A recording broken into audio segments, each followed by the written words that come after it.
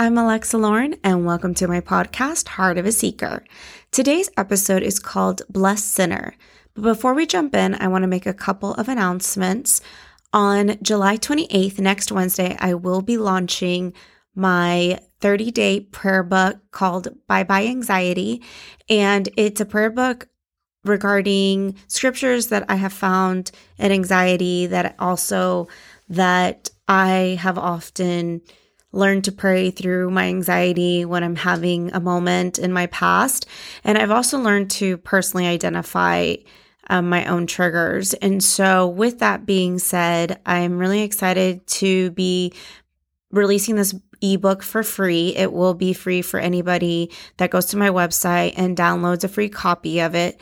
It will also be for sale on some of the major platforms, as well as there will be a journal for purchase a couple weeks later that will be a little more interactive for people that want to do the prayer and also maybe journal about what they're going through and kind of working through some of the things that they may be struggling with. So be on the lookout for that. I will be announcing it again on the next podcast. So I'm going to go ahead and open up in prayer. Father God, thank you for today. Thank you for your love, your kindness, and mercy. I pray that you would remove any distractions right now in the name of Jesus that wants to distract us from what you want to speak to us today. I pray that the person listening would have peace, Father God, that they would have a receptive heart and ears to hear from you, Lord, and that your word would be planted on good soil and take deep root in their hearts. In Jesus' name we pray. Amen. So I've been now I feel like this is turning into a series, so I might kind of make it a series a little bit later. But I've been kind of talking about the last couple episodes about sin, about obedience, and there was something I felt the Lord speak to me, and I didn't feel quite released to get off of this topic, mainly because I feel like sin often, yes, it brings division between us and God, but in the end of the day, even when we do fall short and even when we do sin, God desires relationship with us. And sadly, sometimes we believe this religious lie that if we're not perfect or if we keep making a mistake or we keep sinning, that God's going to turn his face from us. And the truth is, God looks at our hearts and he looks at if we truly have a desire to know him. And yes, we're going to struggle in areas of our lives, but I also know that as we continue to build relationship with him, begin to get in his word, begin to seek God, we begin to be transformed by the renewal of our mind, as it says in Romans. So I just want to encourage you today to just be able to have a receptive heart, to know that you are loved and receive God's love, even when you do fall short, and to show yourself the same grace and mercy that God shows you daily. It says his mercies are new every single morning. There was something that I also felt the other day, God speak to me while I was driving. And the idea of David's story is he ends up marrying his wife, but before that, he actually commits adultery with this woman that's already married. And her husband serves in the military for David's, army. And so something I felt God speak to me was, yes, although David was a murderer and committed adultery because he ends up having her husband killed out in the field, he also impregnates this man's wife, and unfortunately she ends up miscarrying the baby. But eventually God blesses them with Solomon, which is the wisest man on earth, as it says in the Bible. And when I thought about that, I was like, how interesting that, yes, unfortunately, he probably did not make the wisest choices, and yet he was a sinner, and God still called him a man after his heart. And even then, God still blesses him one day with a child, and that child is the wisest king, the wisest person up until today, right? And so when we sit here and we ponder on this, it made me feel like even when we struggle, even when we fall short, God still blesses us. even when we don't deserve it, even if we did things wrong, even if our life has been a mess, God looks at the heart. And the fact that they called David a man after God's own heart, that he was always willing to humble himself and come before God and recognize that he did things the wrong way and that he feels the weight of his sin and he sees the consequences of the choices that he made, but yet God still loves him, because at the end of the day, sin is sin. And I always say that sin is as bad as cursing somebody or wishing ill upon someone to like killing somebody. Yes, you may think, oh, well, that's so drastic. Like, obviously, killing is way worse than someone saying a bad word or cursing someone. But the truth is sin. And the difference is the consequences of our sin. And that's what sometimes we forget. And I want to share a couple of scriptures and kind of go over what I felt the Holy Spirit speak to me as I wrote these scriptures down. So in Romans 11:29, it says, "For the gifts and the calling of God are irrevocable.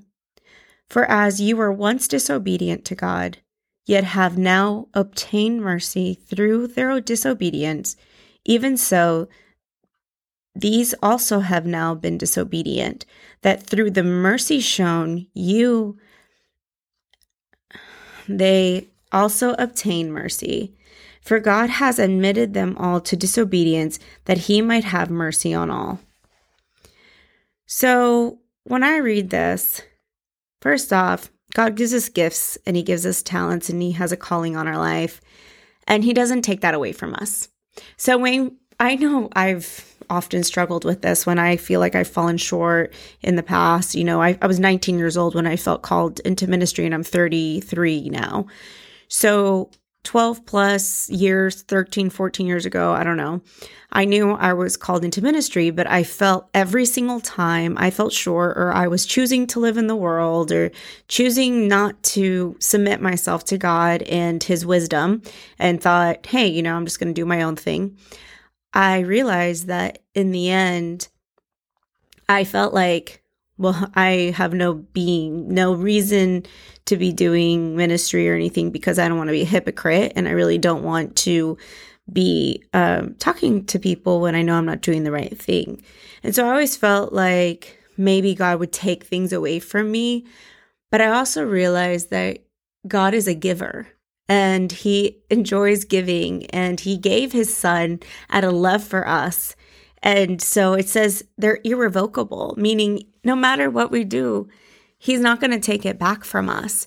And so it made me realize that God blesses us even when we don't deserve it. And that's the mercy that we're seeing. I like what David says in Psalm 90:12. "So teach us to number our days, that we may get a heart of wisdom."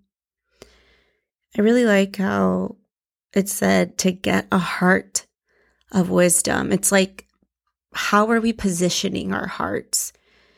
And I know we talked last time in the episode Desires, which was last week's episode, how we are to begin to walk in God's wisdom and to choose God's wisdom. But at the end of the day, God lets us do what we want to do, and he still loves us in spite of us, like any good parent. So if you didn't hear that episode, go back and listen to last week's episode, Desires. But it's all about the positioning of our heart. And I think the more we get, and I know the more we get in the presence of God, the desires we once had begin to change. And my question to you is, what is the position of your heart? Where and what are you trying to do? What is it you desire? And as you begin to build that relationship with God, your heart begins to change as far as what you're trying to attain. And your mind begins to be renewed and washed by the word of God, because we begin to realize that God's word is our protection. It's not to control us. It's not a rule book, but it's wisdom of a parent who loves their child and wants to see them succeed. Today, I shared a scripture that I read that was just very interesting to me, where David is about to pass away and he talks to his son Solomon, and he tells him, 1 King 2:2-3.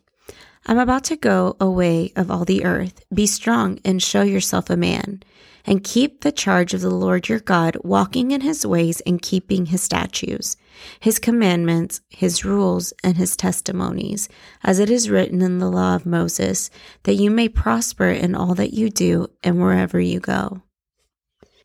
When I read this, it's a father telling his son to try his best to be able to honor God and walk in the ways of the Lord, because at the end of the day, God's word is our protection, as I said earlier.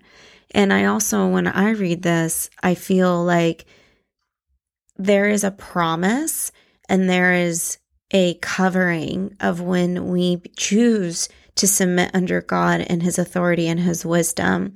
But even then, we can see through the life of David and even through the life of Solomon that even when they sinned and fell short, God still highly favored them and still highly blessed them because of the position of their hearts. And I really want us to grasp that part, and a place where we can see where God desires to see the position of our heart, and being able to admit when we've gone our own way and did not always submit to God's authority and his word, is in Psalms 32:1-5. It says, "Blessed is the one whose transgression is forgiven, whose sin is covered. Blessed is the man against whom the Lord counts no iniquity, and in whose spirit there is no deceit. For when I kept silent, my bones wasted away through my groaning all day. For day and night your hand was heavy upon me. My strength was dried up as the heart of the summer. I acknowledged my sin to you, and I did not cover my iniquity. I said, I will confess my transgressions to the Lord, and you forgave the iniquity of my sin." So you can see that at this point, obviously, David knows that he sins over and over, just like we all do. We all fall short. But it's the transparency and the truth in the relationship that he has with God. And he even says he tried to keep silent. And first off, let's be honest, we can't hide from God. God knows everything anyways. And I think that's why being able to look at ourselves in the position of our heart is really more for us, because it says do not deceit, right? Like, do not deceive yourself. It says there is no deceit in their spirit, whose spirit is not deceit. So it's like God wants us to stop lying to ourselves, to begin to come to a moment of just being like, okay, you know what? I struggle with this. I'm having a hard time, and asking God to really help us overcome that. And we don't have to do this walk alone. There's other believers that truly want to see you succeed that you can open up to, somebody that maybe walked down a similar path you're struggling with, that you can also seek them to help guide you. There is no reason why we have to keep silent, because it says, for when I kept silent, my bones wasted away. So sometimes things begin to cause some of that sickness or those things that we keep silent because we're afraid to open up, whether that's something that happened to us, whether it's something that we did to somebody, whether that's a crime we committed that we kept silent. Eventually that begins to drive us crazy. It begins to make us sick internally because we don't want to confess what we did, because sometimes we're afraid that we're going to now have to assume the consequence of our action. And the truth is, David's saying it says, I'm going to read it again. For when I kept silent, my bones wasted away through my groaning all day. So groaning is just like pain, discomfort, agony, stress, anxiety, depression, because all this we're trying to keep hidden inside of our heart, and there's no freedom because we're not speaking out in truth. And the word of God says his truth will set us free. truth will set us free. If we begin to be honest and begin to stop trying to hide and be able to really begin to get the help that we need, then it's in those moments that we truly begin to find freedom. And so it continues to say, I like how he says in the beginning, blessed is the one whose transgressions is forgiven, whose sin is covered.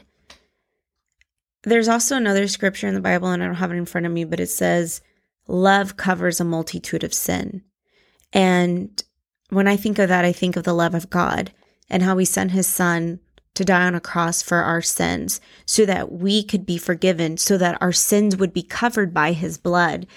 And so it says here, blessed are those that are forgiven whose sin is covered. Blessed is the man against whom the Lord counts no iniquity, meaning when we're real and we're honest with God and we're transparent and we come with him with a humble heart and just saying, God, I'm really struggling with this. I'm having a hard time. Please forgive me for what I did. Please continue to show me the path and make my crooked path straight. And through that, it's through that communion and that relationship with God and reading his word that we begin to be transformed and we begin to realize that we don't really need to do the things that we thought we once needed to. And also, sometimes we're in a place where we're so unhappy and it's like, when are things going to change? Well, sometimes in order for things to change, we have to learn to do things differently. We need to begin to renew our mind and grow. As I continued to read in Psalms 32, 1-5, the next part that I liked was, and I did, let me go back. It says, I acknowledged my sin to you, and I did not cover my iniquity, meaning he didn't try to hide it anymore, because he already tried hiding it earlier, remember? And now he's like, you know what? I'm just going to be honest and open about where I'm at, what I'm struggling with. I'm going to stop hiding it, and I'm just going to be honest with God. And that's what God looks at, the purity in our heart. So I sometimes hear people say like, well, that's just an excuse, like, for people to sin, that God's going to forgive them. Well, you know what? It depends. What is the position in your heart?